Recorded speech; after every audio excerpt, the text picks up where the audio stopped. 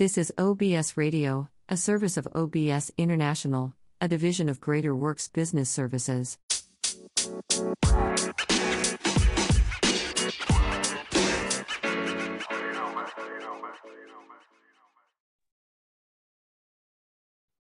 And a pleasant good evening to everyone. Hope everyone's doing okay. My name is Keith Williams. I'm the host of The Works, where anything goes and just about everything goes. If you have a story to tell, you got a business, a nonprofit, whatever your taste is, we talk about it here on The Works. And so we have Kim Sorrell as our guest today. Welcome to the show. Thank you so much. I've been looking forward to talking to you, Keith. I love your show. Everyone should have it on their top 10 of their podcast list and listen to you all the time. Oh, I'm flattered. Well, it's true. It's so good. So Kim, tell everybody who you are and what you do. Sure. Yeah. So I'm an entrepreneur. I started my first business when I was 18 years old, right out of high school. I am a mother of 5, a grandmother of 11. I run a nonprofit organization. I am a writer, a speaker, do a couple of things. I've coached basketball, volleyball. But the thing that is nearest and dearest to my heart now, the thing that I'm very passionate about is that I dedicated a year to figuring out the true meaning of love. And I found it. And I'm excited about what I found to change my life. And I believe it's going to change the world. I'm very intrigued, about the last thing that you said. Can you go into, further detail about that? Sure. Yeah. So a few years ago, I was diagnosed with breast cancer. And 4 months later, my husband was diagnosed with pancreatic cancer. And he passed away 6 weeks after that. And I was in love with that man. I loved him so much. And it made me, though, question after losing him and losing what I thought my future was and having to reinvent and figuring out now what is it that I'm going to do. It made me question love, the real meaning of love, and if I was doing it right. It seems to be the secret, right? This mystery that surrounds love. There are so many songs written about it. You can't help but turn on the radio and there's going to be a song about love, or there's going to be movies about love or TV shows or whatever it is, but sort of this mystery about what is it really? People have tried to define it for ever and have had a hard time coming up with a real definition, and people kind of argue over what it is and is it different depending on who you love and all that kind of stuff. And so I wanted to figure it out. And so I took this 2,000-year-old poem that you hear at a lot of weddings, you hear at a lot of different things. Love is patient, love is kind, does not envy, does not boast. And I decided I would take one word a month and figure out, well, what is love that is patient? What is love that is kind? And so I was mainly living in Haiti when I was working on it, which I think kind of gave it a whole different flair. But the things that I found out about love rocked my world. It blew my mind. Things that I thought I knew what love was, and until I went on this journey and figured out so many things that I'd been taught about love, heard about love, read about love, were not love at all. That love is so much different than I think most of us know.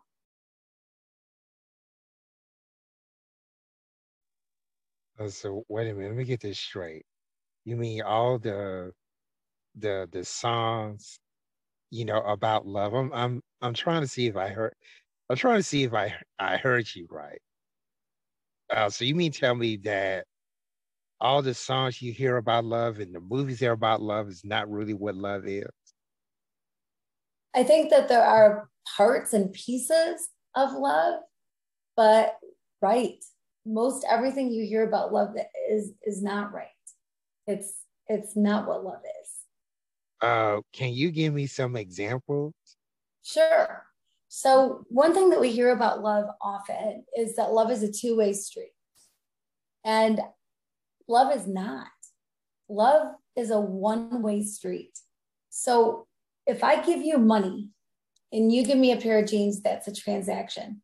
If I give you love to get love, the two-way street love, then that's a transaction. That is not love. Love is 100% up to you and only you.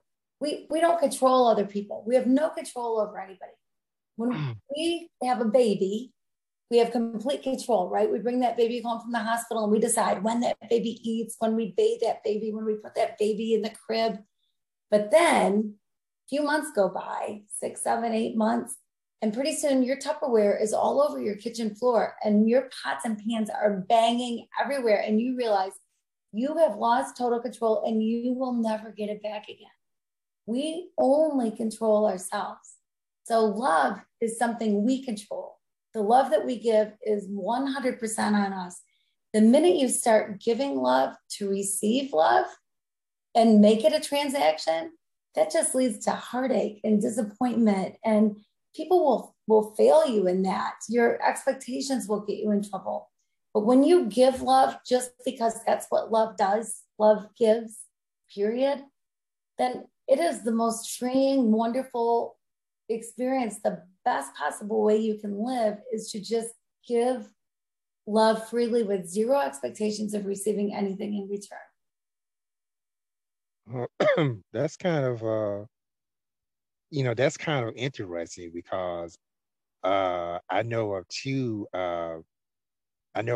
popular songs that deals with what you're talking about, and both of them are titled "Love on a Two-Way Street," and they kind of explain what that was. But after hearing you uh breaking down that concept, I'm like, oh my goodness, I never really thought about that. That if love is a two-way street, it's not really love, it's something transactional.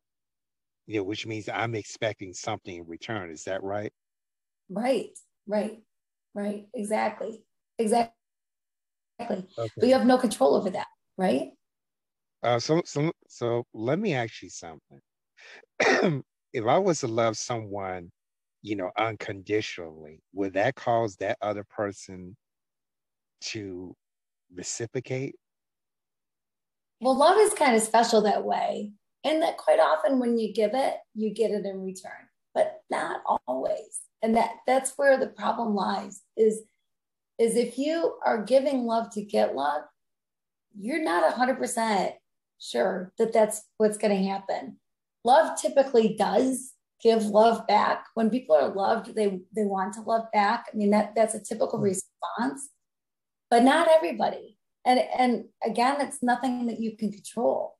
And so if you live that way and you're kind to people, you show love that is kind to people, hoping that then they'll do something kind back, that's not love.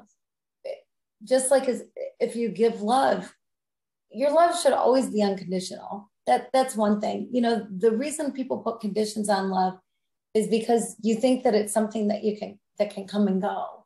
Well, love isn't an emotion like fear or excitement. Fear comes and goes. Thank goodness fear comes and goes, right?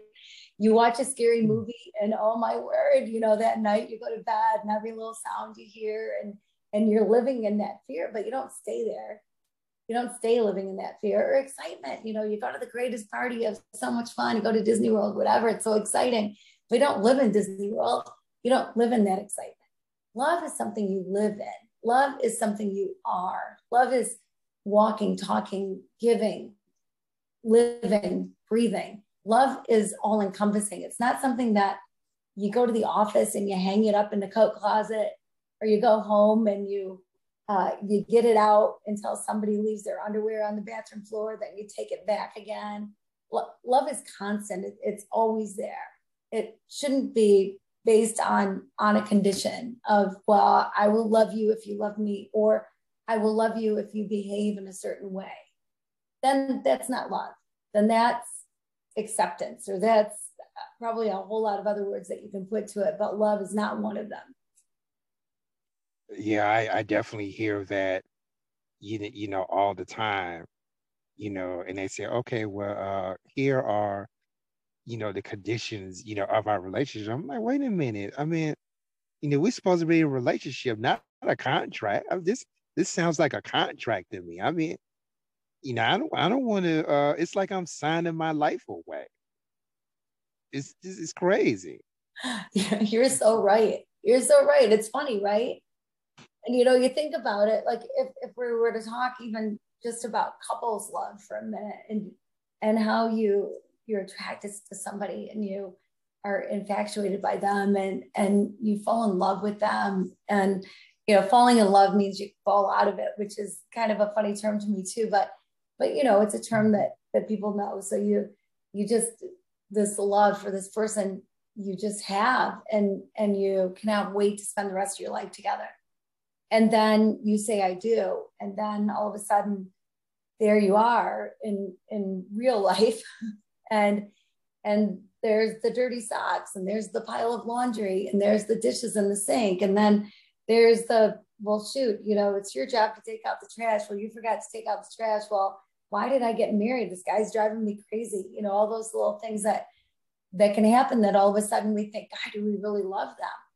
But love should not be based on what people do.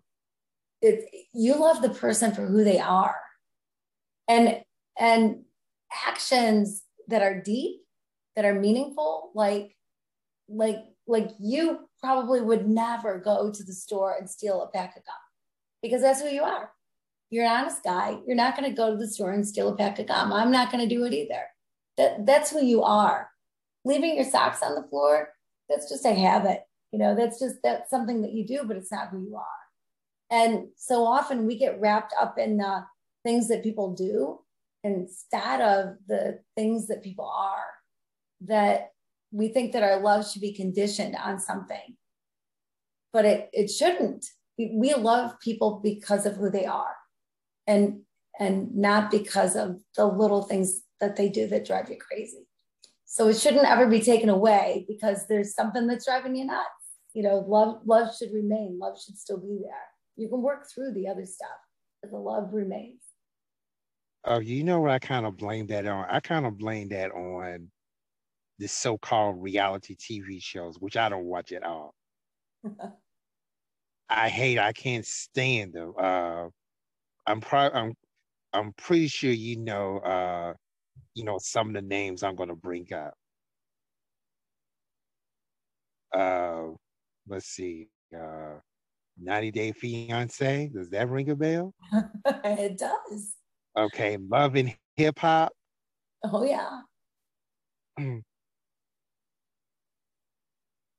I don't watch them because I don't watch them because several reasons, and what you're talking about is definitely one of them. Another thing that I have a problem with is that there seems to be it seems to be two incarnations of feminism. Are you aware of that? Tell me about that. So on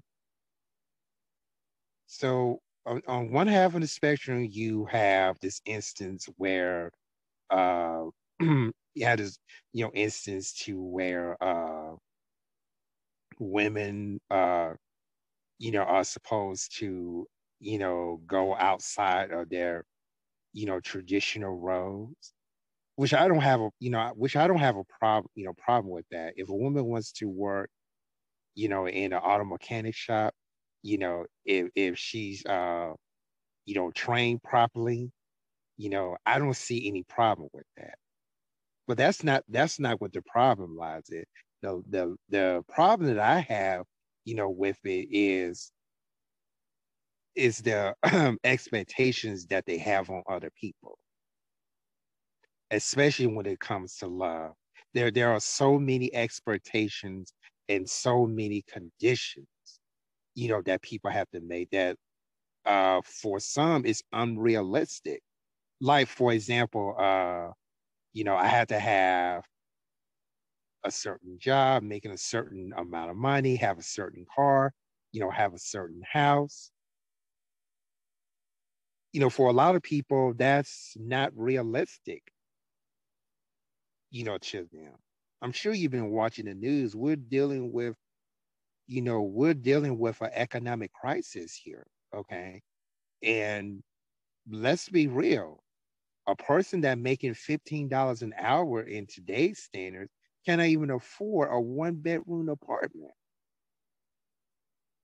So if we're basing love based on, what I have and what I don't have, I'm probably gonna be single for the rest of my life. you know, Right. and that part scales the that part, really concerns me. And that's where you have some feminists that, that's how they, talk. I gotta get mine, and I gotta have his too. That's not how that's not how it works. That's not how it works. Oh, and don't get me started about this 50-50 thing. That's a myth. If I give 50% here, you're supposed to give, 50% there. Nah, that doesn't work neither. But then some people would say, well, okay, I'm giving 80, but you only giving 20. Well, that's not gonna work neither. I mean, so how do you feel about that? Does that make sense to you? Or Yeah, well, you said a I'm couple just of things. rambling. Right. Yeah, you said a couple of things there. One is the whole 50-50 thing. I totally agree. Love doesn't have a number. You can't put a number on love. It's not 100-100. It's not 80-20. It's not 50-50. Love doesn't have a number. Love is love, period. Sometimes we make things so complicated when they're really, really simple. And sometimes we oversimplify things when you got to give a little bit more thought to it. But with the whole, feminism thing, whatever, I say live and let live. If somebody wants to do whatever job it is that they want to do, great. That's one of the beautiful things about love is that love, when you love, truly love the way love is supposed to be, you recognize that different opinions are great. There's nothing wrong with somebody having a different opinion than yours. If the whole world was full of me, it would be a boring place. Either that or I would be fighting with myself all the time. I'm not sure which, but it wouldn't be great. Like, different opinions are good. That keeps us in check. That helps us out. And it's okay to have a different opinion. And love would say that if you truly love the way you should love, then you love yourself enough to let yourself be who you believe you're created to be. So whatever job that is, whatever that means for you, that's what that means for you. And at the same time, you then let everybody else in the whole world be whoever it is they're created to be, whoever it is they believe they're created to be. And it can be so easy to be critical, right? To be judgmental, to condemn people for whatever. And with love, there's no judgment, there's no condemnation, there's no room for discrimination, there's no racism. There's only realizing that we are all walking our 2 feet on the same earth. We're all at the same level. And there is only beauty in our differences. And it doesn't mean you got to be everybody's best friend. Every personality isn't going to be a personality that you're going to go, wow, I just want to be with this person all the time, right? That's not going to happen. But you don't withdraw your love just because you're not wild about certain things about their personality. You might not like them, but you can still love people. And nobody has walked in the same 2 pair of shoes. Nobody. So there is only one of you. Keith, you are the only one that is exactly like you in the whole world. Whoever has been, whoever will be. You are the only one of you. So for me to judge you in any way is silliness, because I haven't walked in your shoes. I don't know what you've been through. I don't know what you've been taught. I don't know where you come from. Even if I'm a great friend of yours, I still can't judge you because I still have never walked in your shoes. Even if I've known you my whole life, you still have a different walk than I have. And you still have a different calling on your life, a different reason for being here, a different identity. You're your own special, incredible, unique human being. And so for me to expect you to be any different than who you are, or try to put my what I want you to be on you is silliness. You know, love would say, I want you to be who you are. That's the best thing that you can do is be who you're created to be and let others be who they're created to be. No judgment. So do you see a problem with that in terms of, you know, being in a relationship and being in a marriage? Because, you know, we have some people that say, well, if I can just, you know, change this person, you know, or conform this person to, you know, who I'm looking for, you know, in a man or woman, would you consider that to be love? I don't think you should ever go into a relationship thinking that you can change anybody, and whether it be a couple relationship or a friend relationship or a work relationship, you know, any kind of a relationship. I'll tell you, before I went on this journey, I was kind of the queen of unsolicited advice. I could look at somebody's life and go, man, if they just did this one thing, their life would be so much easier. Gosh, if I could tell them this or teach them that, then everything would be great for them. Like it would be so much better if they just did things my way. And then after going on this journey and really doing this deep dive into the true meaning of love, I realized that unsolicited advice is not welcome advice. People don't want to hear your advice. You know, if they want your advice, they'll ask for it. And even then, you need to be careful, because we all are individuals, and the answer for me might not be the answer for you or for somebody else. So to go into a relationship thinking that you're going to change somebody, why? What love would say, why do you have to change them? You know, if you have to change somebody, you feel compelled, you think that that's your job, your duty somehow. Maybe that's not the person for you. You know, you find somebody that you're not looking to fix. It's not your job to fix anybody.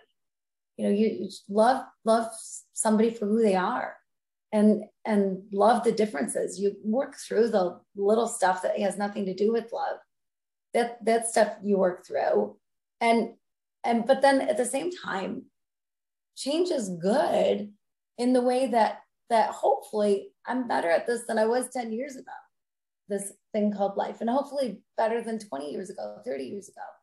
And so I hope that people give me the grace to change, to grow, to evolve, as I give everybody else the grace to change and evolve. You know, I think sometimes of like even in my own family, I've got two brothers, and there are times we get together that I think, my gosh, you guys, I'm not 7 years old anymore. Yeah, I know. I blew it back then.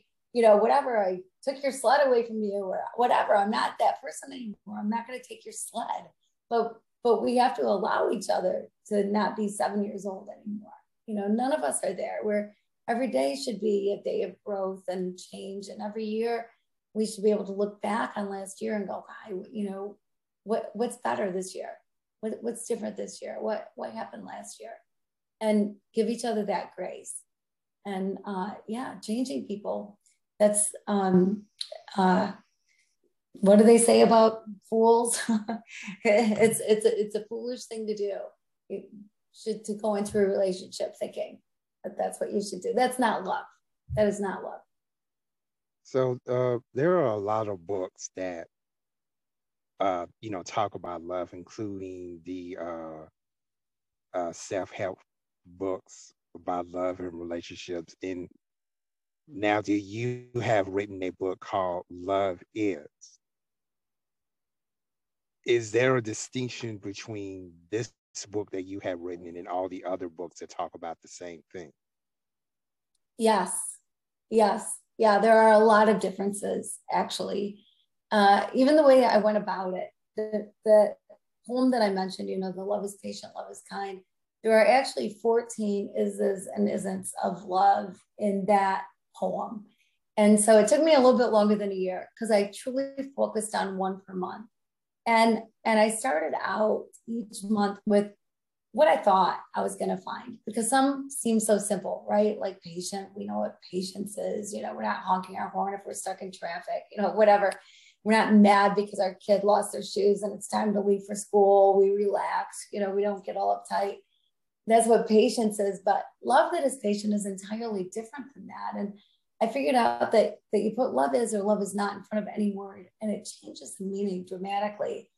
And that all 14 of those is's and isn't of love are so unique and so deep, so much information for each one that even knowing the truth about one or two of them is life-changing.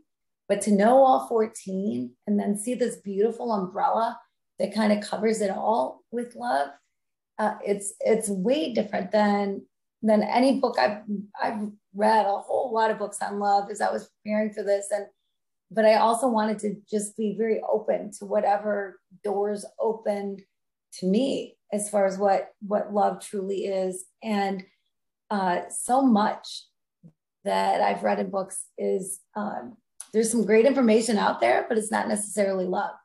There's some great information about how to work through things and relationships and things like that, but they're not necessarily love, not the true definition of love.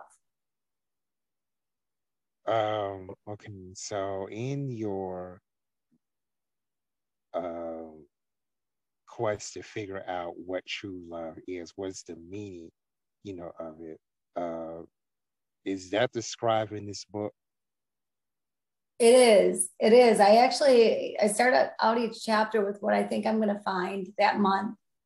And then I tell the story of what happens, what actually happens, the true story of what happens that brings me to realize the truth about that part of love that I was studying for the month. And I'll tell you, it's not a unicorns and rainbows kind of a love book. It is the true gritty stuff that happened to me in Haiti. I was chased by a motorcycle gang. I slept outside with snakes and tarantulas. I got lost on a mile-high mountain with a medical student. I had all these things happen. And always at the end of every month, it took me the entire month to really figure out any of them. And so I start with what I think it is, and then I tell the story, and that brings me to the conclusion and what the conclusion is for that aspect of love. What was the inspiration behind this book? What inspired you to write this book? Well, really losing my husband and wanting to know the truth about love really inspired me. The fact that it's one of those things that just seems to be not well defined ever. Like you hear some things here and there that, wow, that sounds good, and that sounds good, and that works for them, and that works for her, that works for him, but not something that really works for everybody, and not something that is really the truth of it. And so it was very interesting to me to figure out month after month after month how wrong I was, that a lot of what I'd been taught about love wasn't love. A lot of what you see in movies about love or books, songs, wherever, is not necessarily love. And what real love is, and how life-changing it is to know the truth about love.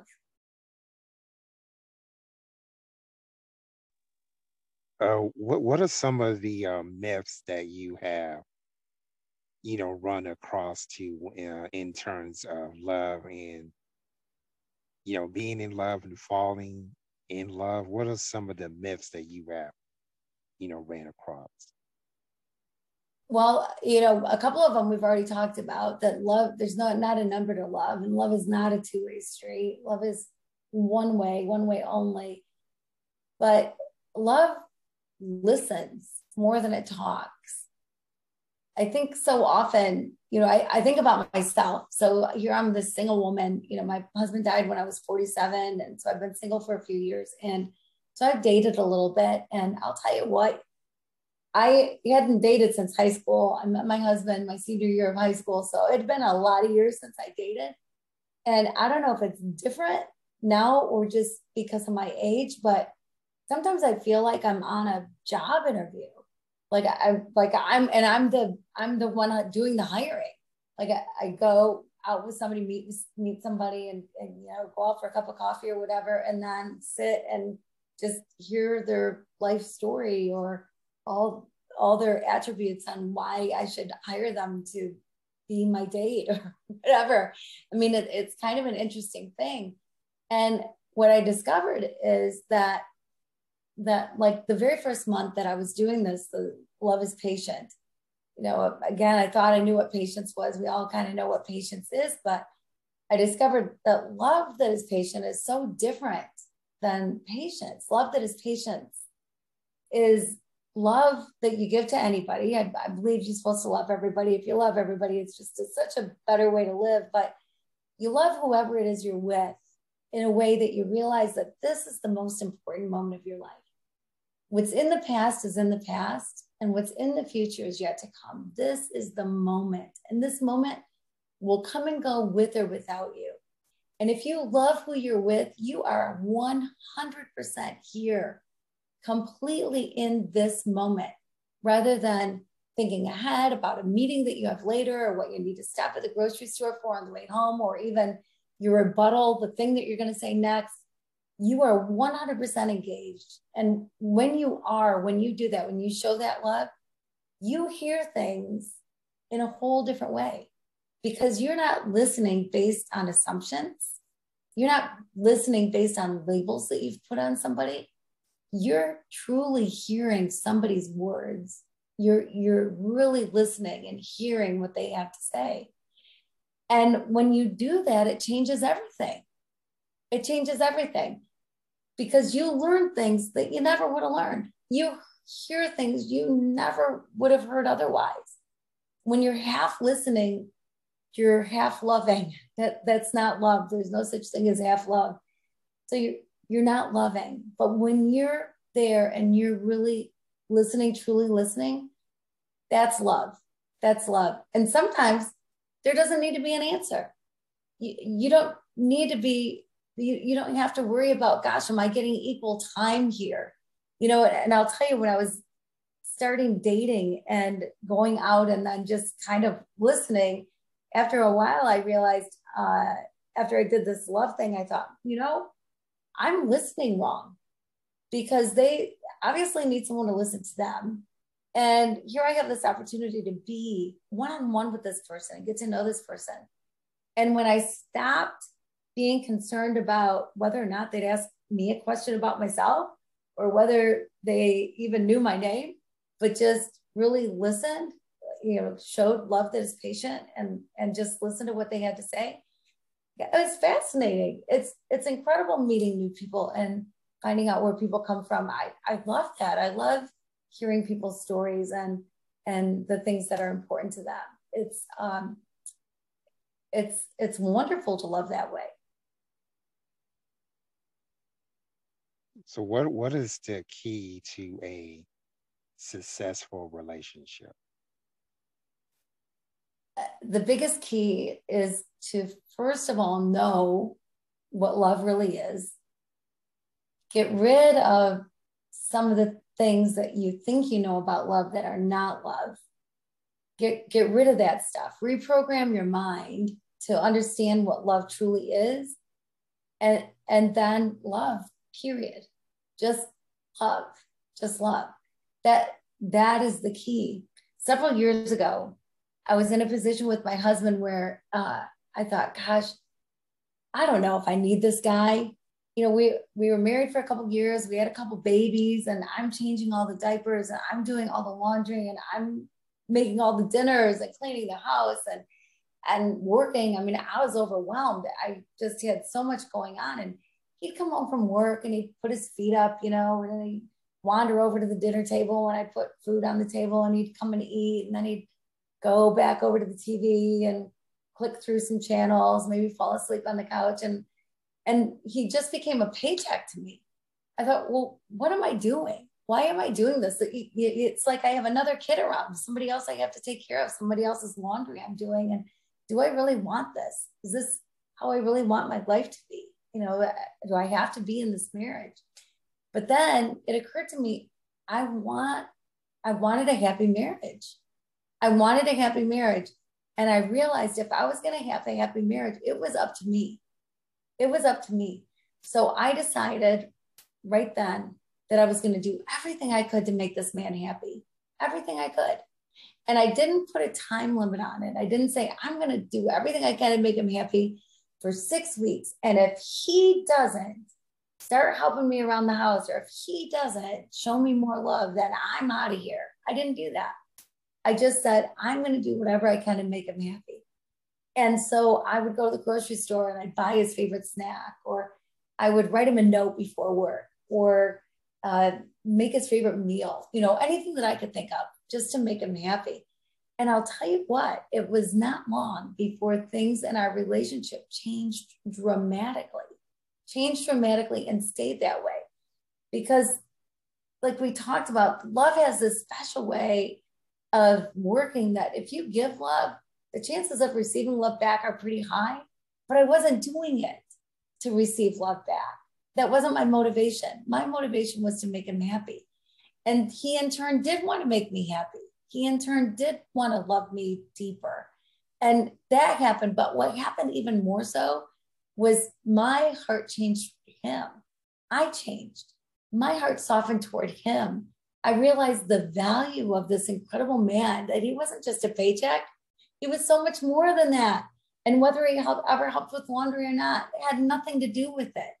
Those are the little things you work out in a relationship. But the love that you give should just be love that you give, period. It just should be love that you give. And when you do, great things happen. And I had an incredible marriage after that. And our marriage just grew better and better all the time. And that, I think, is the secret to a great relationship, is just give love, just love. Just love. It doesn't have to be any more complicated than that. But first, you have to know what love really is so that you know how to give it. So, I mean, we see a lot of, relationships and marriages dissolve. And the number one reason I keep hearing why this is happening is because they said, I'm no longer happy with this person. We grown out of love. We went our separate ways. That's, that's what I hear. Right. Do you think that they have a unrealistic expectation or of what love is? Yeah. You brought up some of the reasons why. You brought up some of the reasons why. People they start off loving each other, but then they end up breaking apart because they said I'm not happy. So do they have like a false sense of what love is? Yeah, I mean, absolutely. I think that is a problem with a lot of relationships. Is where do we learn love? We learn love from our parents, our grandparents, whoever it is that influences our lives, right? That's who we learn love from. And not everything that's done in the name of love is love, or said in the name of love, or is called love, is love. And so when we get, it's so easy, in a relationship, you start having kids or whatever, life gets busy. And you can start to feel a little disconnection, but it's easy to bring back again. You don't have to stay in the disconnection. We're all going to have moments where we feel closer than another moment. But if you then decide that it means that you don't love them like you did, or that you're going to withdraw your love, then it's not love that you're withdrawing. It's your it's more like it's you might be withdrawing yourself, your desire to be with somebody, but that's not love. That you're not showing love in that moment. You're just thinking that your needs maybe are greater than somebody else's needs. And or your desires, your wants, or you've changed what you like in somebody, or you changed what you think you're looking for. But the reality is, when you have somebody special in your life and you have said I do to that person, and you've made a commitment to them, whether you've made a commitment in a church or in a courthouse or in the woods, and it's on paper, not on paper, but you're in a committed relationship with somebody. Love is on you. Love is up to you. And if you decide that you want the kind of love that makes you happy, the kind of love that puts the butterflies in your stomach and brings joy to your life, that's easy. That's easy, because you had it at one point in time, and all you got to do is draw on it again. All you got to do is go back to that moment, that time when, oh my word, they could do no wrong. You know how it's so funny, right? In relationships, it's like you overlook stuff. You overlook the little stuff for a long time, because there are so many things that you love about this person, because you love the person, not the things they're doing, but you love the person. And you could care less before you're married that they snore. And then 3 months into the marriage, it could be driving you crazy that they snore. Well, what is the difference there? Well, the difference has nothing to do with love. You love the person for who they are. The snoring is something they do. That you might not like the snoring. Nobody necessarily likes snoring, but that's not the person. The person happens to snore, but that's not who the person is. The person is honest and true and loving and kind. And there's a whole lot of things you can say about people, but they're not there snoring. They're not there putting whites and colored laundry together and coming out with pink socks and underwear. That's not who they are. That's not them. That's just something that they've done.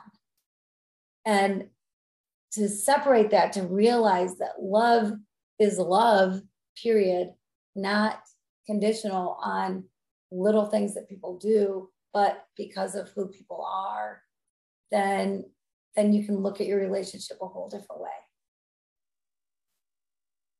Oh, this is love is talking about love is very complicated. So if you really want to know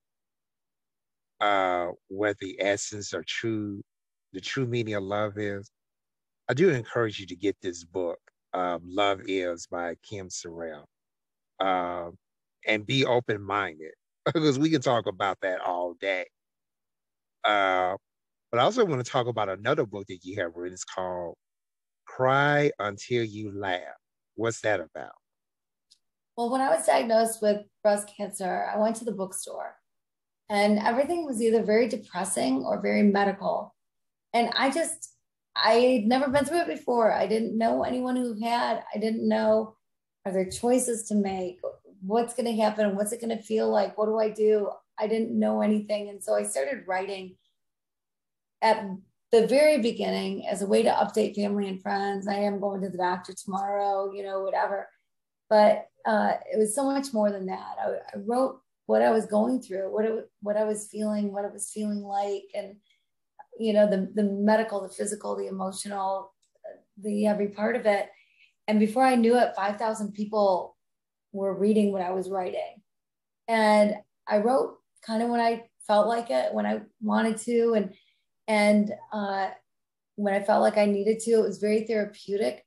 But then I was still writing because I was still going through my journey when my husband was diagnosed with cancer. So I was writing during that time, and then writing still when he passed away. And so I wrote for about a year. And so it deals with, both cancer and grief and being cared for and caretaking. And I named it Cry Until You Laugh because I really believe that's what you need to do. There were times after my husband was diagnosed that I would just start crying. We were home together. We had a great 6 weeks together, but I would just start crying, and he would hold me, which is the perfect thing to do, by the way, exact right thing to do.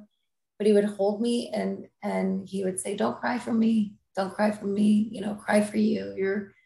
You're staying here. I'm leaving. You're staying here, and so don't cry for me." And uh, I know that with grief, with losing somebody, losing you lose the person, but you also lose the dream. You know, I was going to be this 95-year-old woman next to this 99-year-old woman sitting on a porch and rockers, sipping lemonade and smiling at each other, or whatever it is that people in their 90s do, sitting on a porch and rockers. And all of a sudden at 47 years old, that was gone. My dream for my future, what I thought my future looked like, was over. And I know that so many people grieve and feel like you can't laugh again. Like it's almost disrespectful to the memory of the person that you lost, to enjoy life again, to laugh again, to find the joy. And I believe the opposite is true. I think it's disrespectful to stay in the sorrow.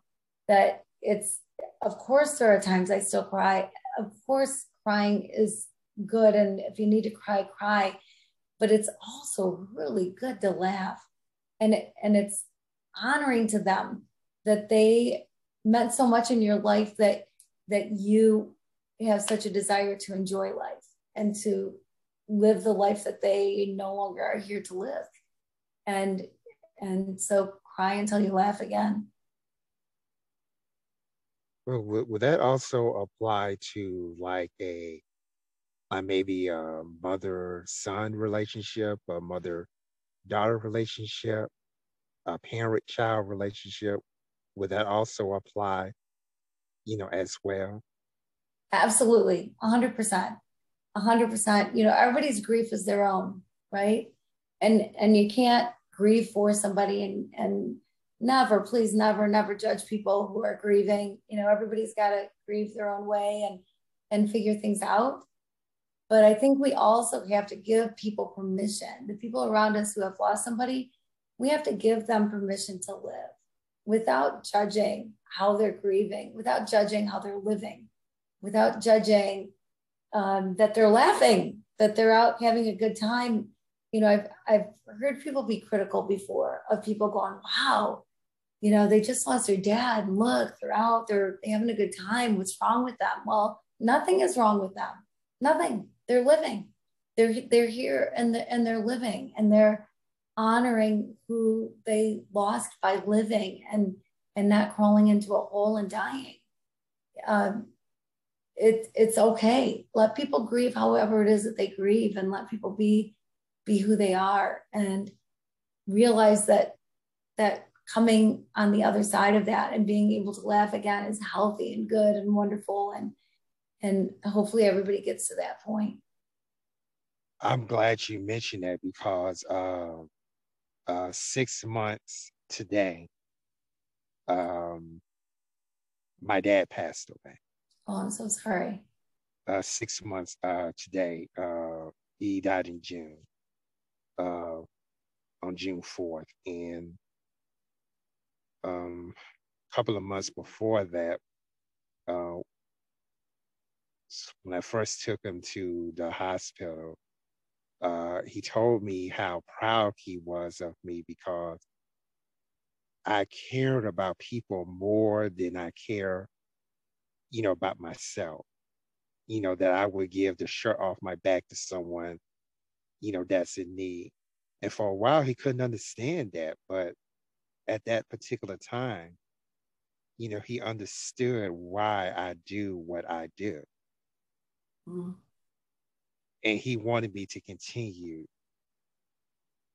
to do that. Did I cry? Yes, I did. I did more than one, occasion. But after that, I went right back to work.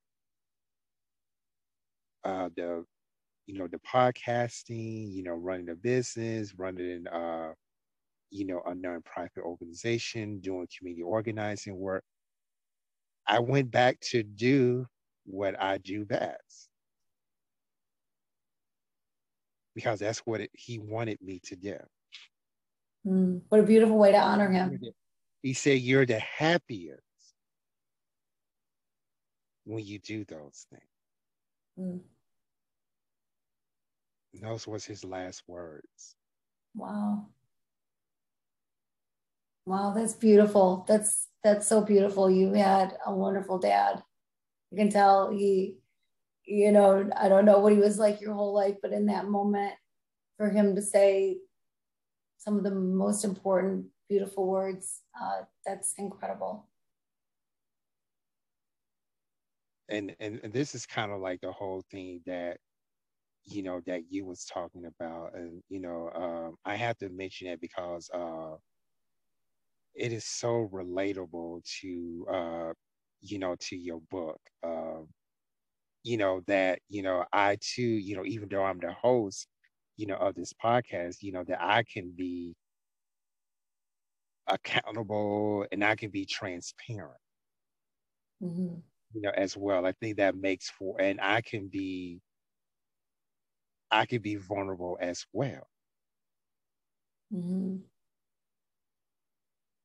And so I definitely want to, thank you for sharing these writings, with us. I think it's very important. Please get these two books. They are so life-changing and very inspirational. And I think it's about time that, we, kind of bring those stories, to life, because we know the mainstream media, is not going to do it. That's why we're here, to bring those type of stories, to life, because they need to be said. Who knows that somebody may be watching or someone may be listening. They too may have a story to tell. And we want to hear it. And so with that, I'm quite sure with all of this wisdom, that you have, that you also have a lot of speaking engagements.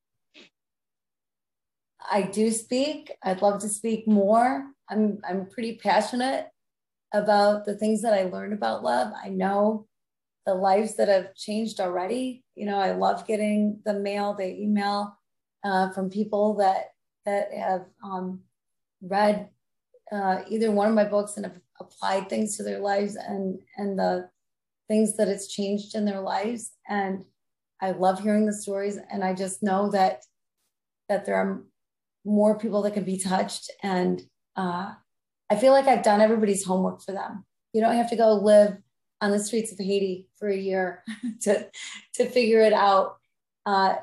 You can just read the book and understand a lot more. And I do love being in touch with people and hearing from people and speaking and getting out there and telling more people. So yes, I'm open for whatever opportunity comes my way. You also a director of a humanitarian organization. Tell us a little bit about that. Yes, Rays of Hope International. We're a partnering organization. So we work with people in their own country who have a passion, a vision, a mission to do something to help their own country and just need somebody to walk alongside. So there are people that already understand the culture and the language and the real need, but they need help with a business plan to make sure that the path that they're going on is right. Or, if it's a school, they need desks and pencils and books. You can't have a medical clinic without the supplies that you need and a building to be housed in. And so whatever it is that people need, to give that helping hand to help see their dream come true.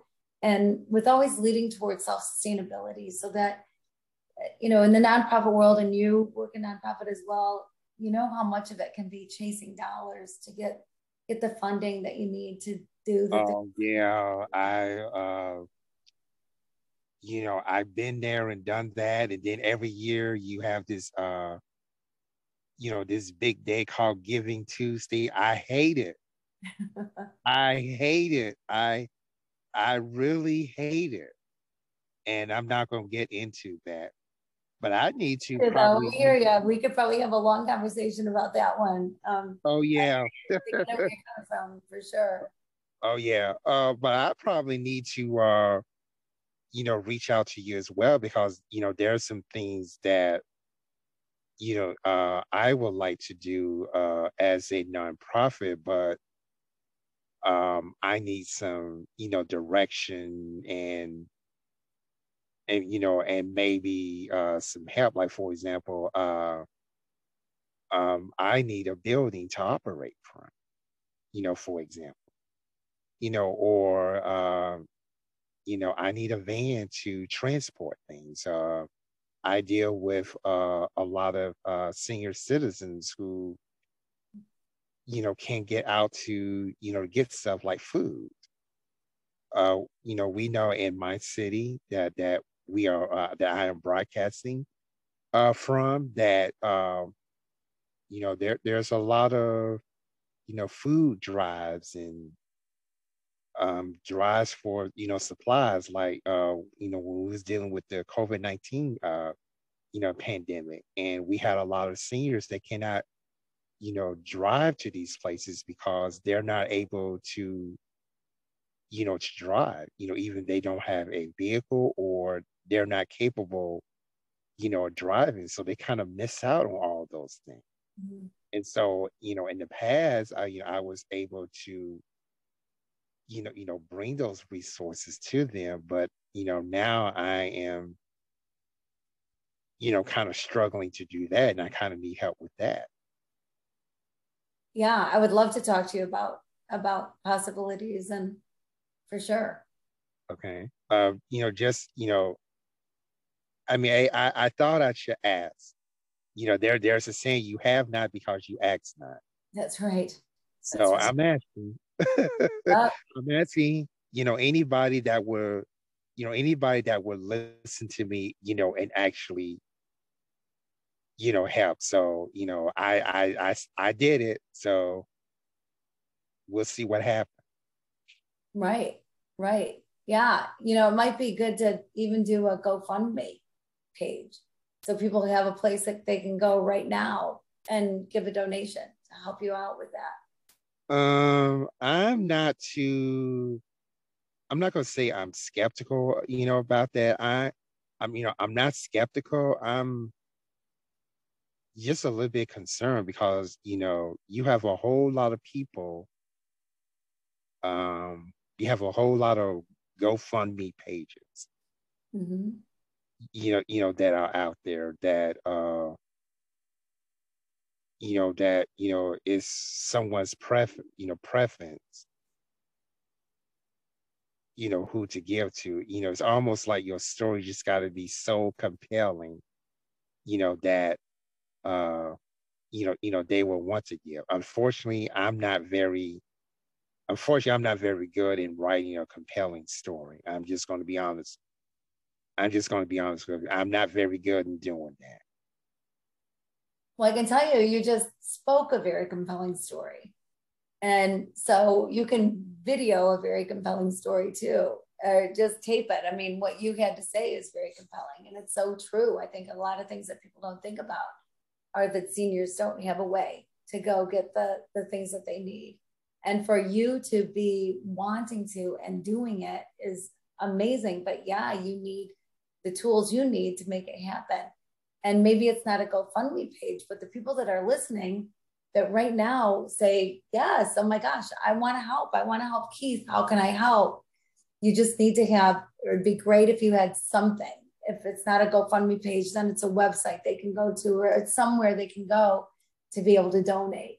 Because you know how it is. People hear about something, and unless they act on it right away, it can leave their mind.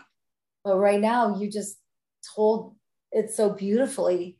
And I'm speaking about your dad, and then who you are as a person, and then what you've been doing to try to help people that want to give money, to give them a place to be able to do that is awesome. Would be incredible to do. Um, and the reason why I say that is because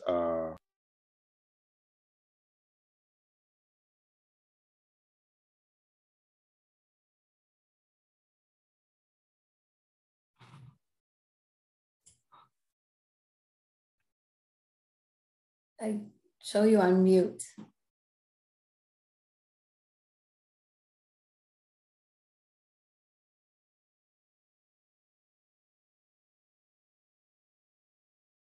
Keith, I show that you're muted. The little bit of money I have on, on medicine, and we know healthcare in this country, is crappy. Let's just put it that way. It's real, it's real crappy. Everybody does not, have access to, quality medical care. And it's recently in the news, we, learned that, Congress, is trying to get the railroad workers, back to work on some mediocre contract, and they can't even get no sick days off. But you have members of Congress, they can take off a sick day whenever they feel like it. Mm. You and I are not worthy of that. That is pathetic. That is that is pathetic. So if they're doing that, if the government is doing that, against working families, imagine what's in store for you and I, or maybe, a senior citizen who's on limited income.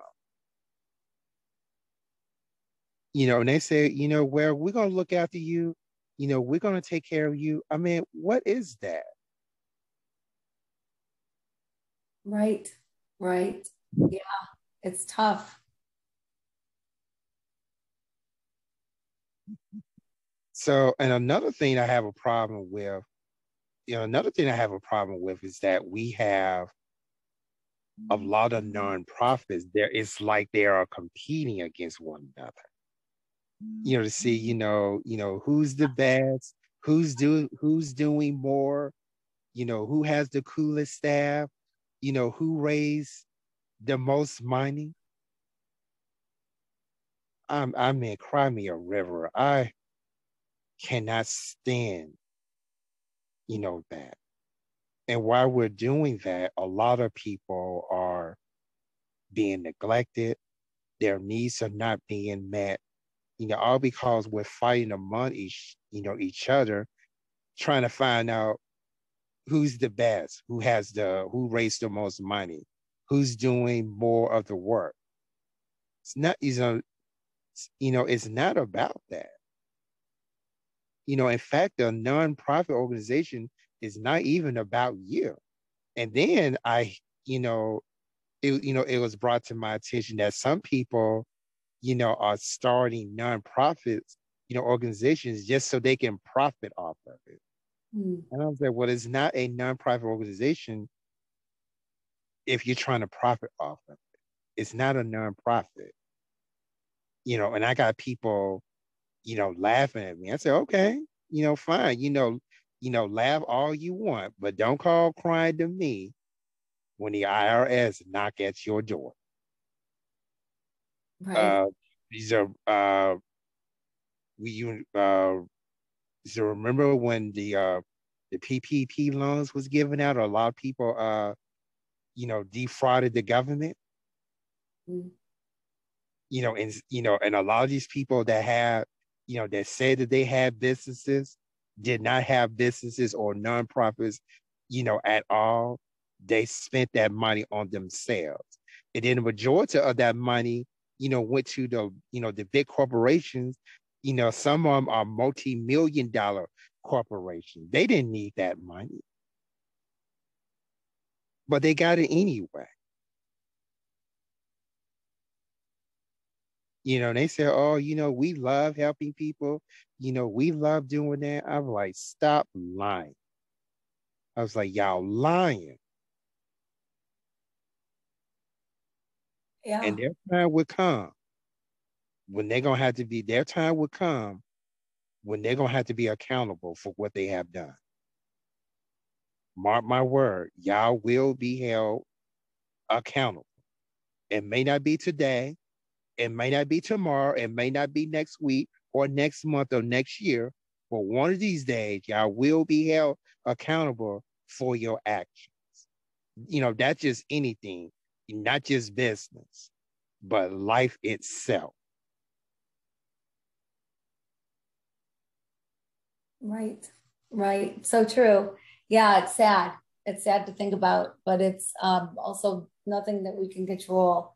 I mean, you and I, we just have to do things the way we know is right, what we believe to be true and right. And I think there's a whole lot of more people like us that are just trying to do our part. If everybody did something, just think about how the world would be if everybody did something.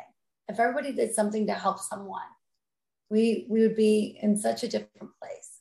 And that's what love is it's giving. It's doing what you're doing. It's not for money, but it's out of love, the love and compassion that you have for people. That's why you want to help them, and you see the need, and we all need to learn from you. We all need to open our eyes more and see the needs around us and fulfill one. Help people out, help somebody out. And I think sometimes people don't, because they don't know where to go. They don't know where to start, or they think it's going to take so much time, or whatever. There can be all kinds of reasons that people give to not do something, but it can start with your neighbor. Do you have somebody living in your building or in your neighborhood that can't get out for groceries, that you could easily do their grocery shopping when you're doing your own, and help them out? Or even when you're at the grocery store and you see an elderly person who's having a hard time getting their cart to their car and their groceries inside their car, to help them out. There's so many things that we can do to help each other and support each other and love each other. And it all starts with us. It all starts with you and me, and keeping our eyes open and seeing what we can do to help people. So throughout this whole conversation, you mentioned something about love is patient and love is kind. That actually comes from 1 Corinthians chapter 13 in the Bible. Right. And I would be remiss if I didn't read this entire chapter. It's like 13 verses. It speaks of this. If I speak in tongues of men and angels and but have no love, I'm a noisy gong or a clanging cymbal. And if I have prophetic powers and understand all mysteries and all knowledge, and if I have all faith so as to remove mountains, but have no love, I am nothing. If I give away all I have, and if I deliver up my body to be burned, but have no love, I gain nothing. Going to the fourth verse, excuse me. Love is patient and kind. Love does not envy or boast. It is not arrogant or rude. It does not insist on its own way. It is not irritable or resentful. It does not rejoice at wrongdoing, but rejoices with truth. Love bears all things, believe all things, hope all things, endures all things. Love never ends. As for prophecies, they will pass away. As for tongues, they will cease. As for knowledge, it will pass away. For we know in part, and we prophesy in part. But when the perfect comes, the partial will pass away. When I was a child, I spoke like a child. I thought like a child. I reasoned like a child. But when I became a man, I gave up childish ways. For now we see in a mirror dimly, but then face to face. Now I know in part, then I shall know fully, even as I've been fully known. It speaks of love again. So now faith, hope, and love abide. But these three, but the greatest of these is love. Now, why is there so much emphasis on love in this chapter? Love is everything. Love is everything. If you have love, if you know love, if you live love, you give love, then everything else falls into place. If you were to ask yourself, with every choice you made, everything you said, every decision, whatever it is in your life, if you were to ask your life, WWLD, what would love do? And you answer that way, you're going to do the right things. Okay, that is so profound. But listen, we're gonna have to wrap this up. It was really great. Uh, I don't know, there may be a part two. Uh, because we know in a couple of months, Valentine's Day is coming. Mm-hmm.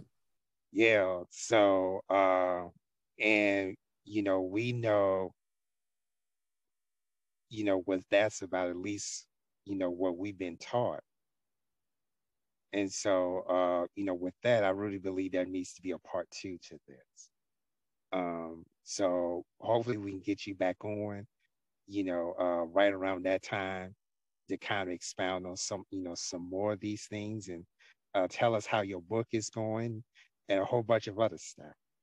But if someone wants to get in touch with you, I know you got a nonprofit, if somebody needs help, if they want to purchase your book, how are they able to get in touch with you? Well, Love is the name of the book. And so Love is pretty easy to find. It's a kind of a dark blue cover with big white letters, Love is. And it's available in brick and mortar stores like Barnes and Noble, but it's available online like Amazon and every other bookseller. And so it's pretty easy to find. I am running a holiday deal on my website right now that I will personally autograph and put a personal note from you in a gift that will be gift wrapped and sent. And so that's available on the website. It's $25. That includes everything. It includes the book, the gift wrapping, the mailing, the everything. And so it's a nice, wonderful gift to give, the gift of love. And I have that available on my website. You can get to loveis.info or kimsorrell.com. I'm literally the only Kim Sorrell spelled my way in the entire world, but it's a little difficult to remember because my last name is a bit obnoxious. It has way too many letters, 2 R's, 2 E's, 2 L's, SORRELLE, kimsorrell.com. But I am on social platforms. I love hearing from people. I love helping any way that I possibly can. I love people. I truly love people. I love you. And so please reach out. And I do have for free, a 14-day love challenge on my website that you can sign up for. It's free to sign up for it. It just every day gives you something to think about the truth about love for 14 days. And if you sign up for it, I will send you for free a WWLD, What Would Love Do wristband. And please reach out. I'd love to hear from you. Wish I can say the same thing about me. Keith Williams is just a too common, of a name. There's too many of them. Yeah, you're not the only one. With that, it's too many of us with that name. So maybe you need to spell Williams with a Z on the end or something. Well, I wish I can do that, but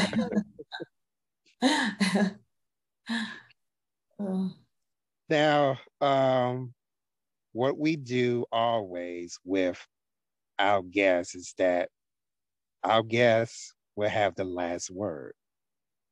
So if there's a last word that you would like to share with the audience. I would love to. We're coming upon the holidays, and it's so easy sometimes to say, oh, I love everybody, but those darn Republicans, or I love everybody, but those Democrats. Let's get rid of the labels this year. Let's all do this together, this love revolution. Let's make it happen. And it starts with getting rid of labels. Let's take the labels off people and see people just for who they are, and love people for who they are, and let people be who they are, and love yourself. Love yourself. You're unique. You're the only one of you. If the Mona Lisa went up for sale, who knows how many millions and millions and millions of dollars somebody would pay for the Mona Lisa, because it's one of a kind. And so are you. You are one of a kind. You are special. There is nobody that has ever been like you, nobody that ever will be like you. You are the only one of you. And so love yourself and love others and get rid of the labels, and let's have a great holiday season. Well, there you have it. Another pearl of wisdom in our midst. Kim, I just want to thank you for being on the show today. And I actually see the title behind you. Oh, yeah. Yeah, I actually see the title behind you. Here it is closer. Okay. So see, I knew it. I knew that this book, was based on 1 Corinthians 13. I knew it. You're so smart. It is. Well, I wouldn't say that I'm smart. I'm not going to say that. I would say that was revealed to me by the Holy Spirit. Amen. Amen. That's good. So, when you immediately said, love is patient, love is kind, I was like, wait a minute, that sounds so familiar. But it's easier said than done, but it sounds so familiar. I cannot thank you enough for being on the show today. It was definitely a dose of inspiration. And I hope it was a dose of inspiration to you as well, the audience. But that would do us for today on The Works. I'm Keith Williams, your host. Thank you so much for taking time out of your busy schedule to tune in. Tune again next Sunday. We have another great guest that will be with us next Sunday. So I hope that you will tune in. Until then, enjoy the rest of your weekend.